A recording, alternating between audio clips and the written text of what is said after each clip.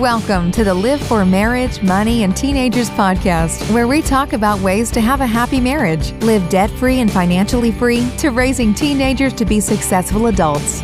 We will dive into marriage prep, to what our guests have found that works for their marriages, and surviving those teenage years, and giving your kids lessons to be a successful adult that they may not learn in school, and how to be debt-free and reach your financial freedom goals so you have choices to retire early or to have the retirement that you want. Now, here's your host, author of Mills' Way to Richer Living book, Bruce Mills.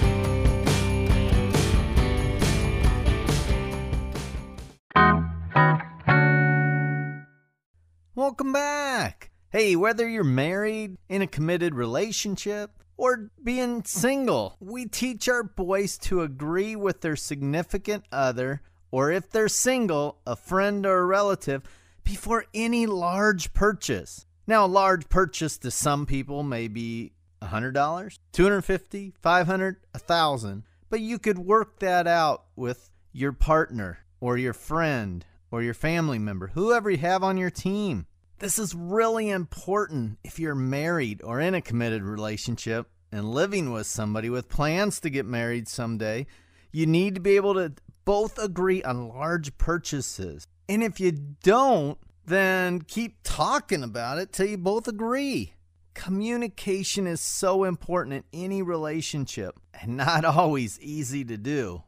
As always, I'm not giving you any financial advice, and you should seek advice from your professional advisors to see what's best for your situation. See my disclaimer at millsway.com. This show is for entertainment purposes only. Why, you may ask? It is because if you don't discuss it with your spouse or others, that it could create a lot of friction or future fights in your relationship. Being single, basically, you have to only be accountable to yourself for your own finances, of course, but it's still good to talk it out with another person. Sometimes we get caught up with emotions when wanting to buy stuff, or someone talks us into it. But if we would talk out every large purchase, maybe we would decide that we didn't need it.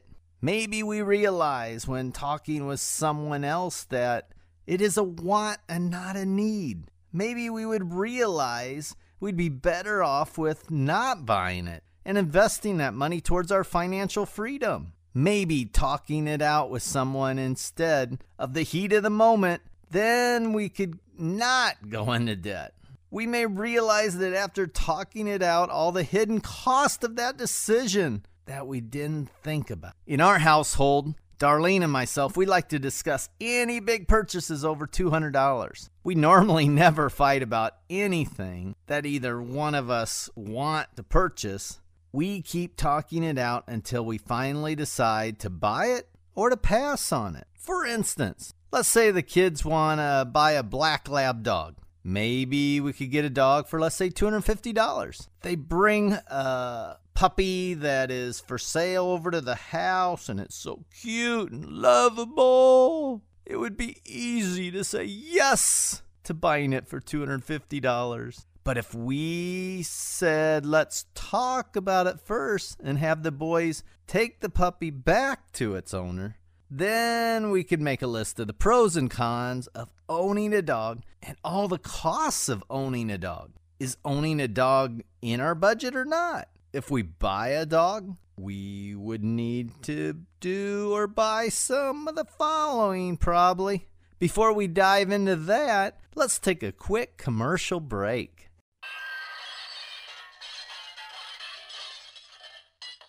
Hey everyone, just a quick break so I can tell you about our show sponsor for today.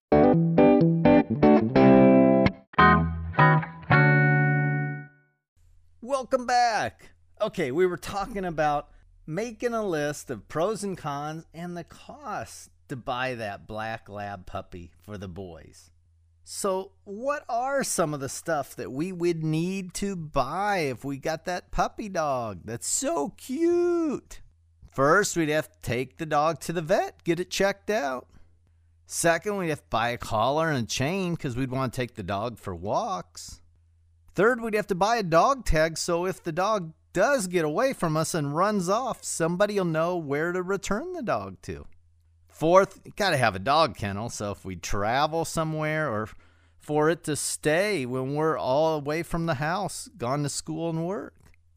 Also, dog toys for the dog, especially when they're young dogs. They like to chew up everything. Our last dog chewed up tons of shoes and clothes and furniture, besides toys and chew bones.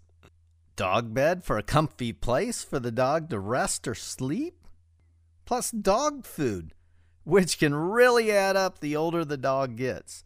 Trust me on this one. I've had labs in my life, and my last lab ate a ton of food each month. Then when you love your dog, you want to give it treats. So you be buying dog treats.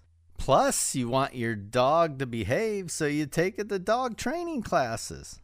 And I'm sure there's a lot more that I didn't list here. We could probably go on and on.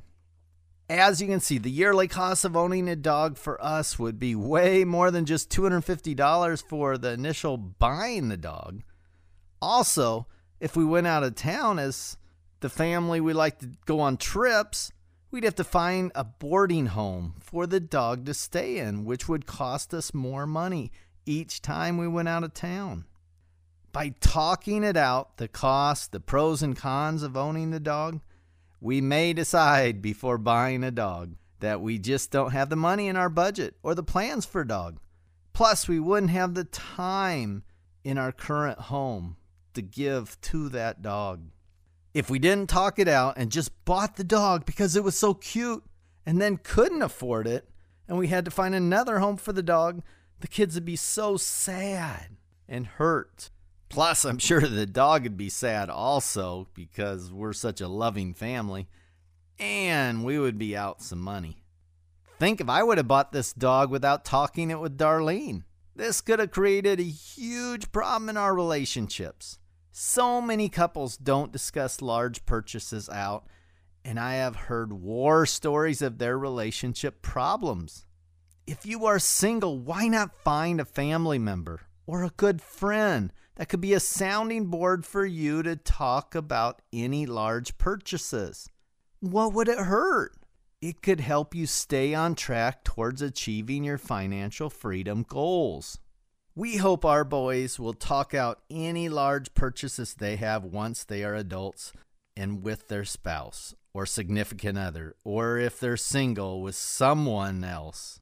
This includes not only talking it out, but both people coming to an agreement whether to buy it or not and being fine with the decision.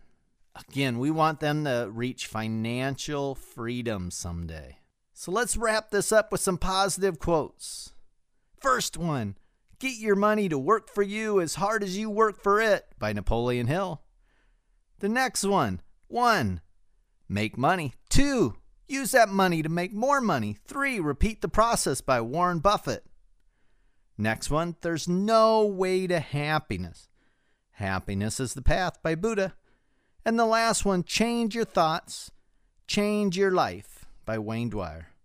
If you'd like to be a guest on my podcast, drop me an email at bruce@millsway.com, or even if you have any questions. Or you can even text me at 480-389-6224. Have a great day. Thanks for listening to the Live For Marriage, Money, and Teenagers podcast with Bruce Mills. Be sure to check back every Thursday for a new Live For podcast at Anchor.fm, Apple Podcast, Breaker, Google Podcast, Radio Public, Spotify, and more coming. Or go to millsway.com or live4.club. Please support this podcast at anchor.fm/live4 or millsway.com or paypal.me/millsway. If you want to be a guest on the show, email us at bruce@millsway.com. Thanks, and have a great day.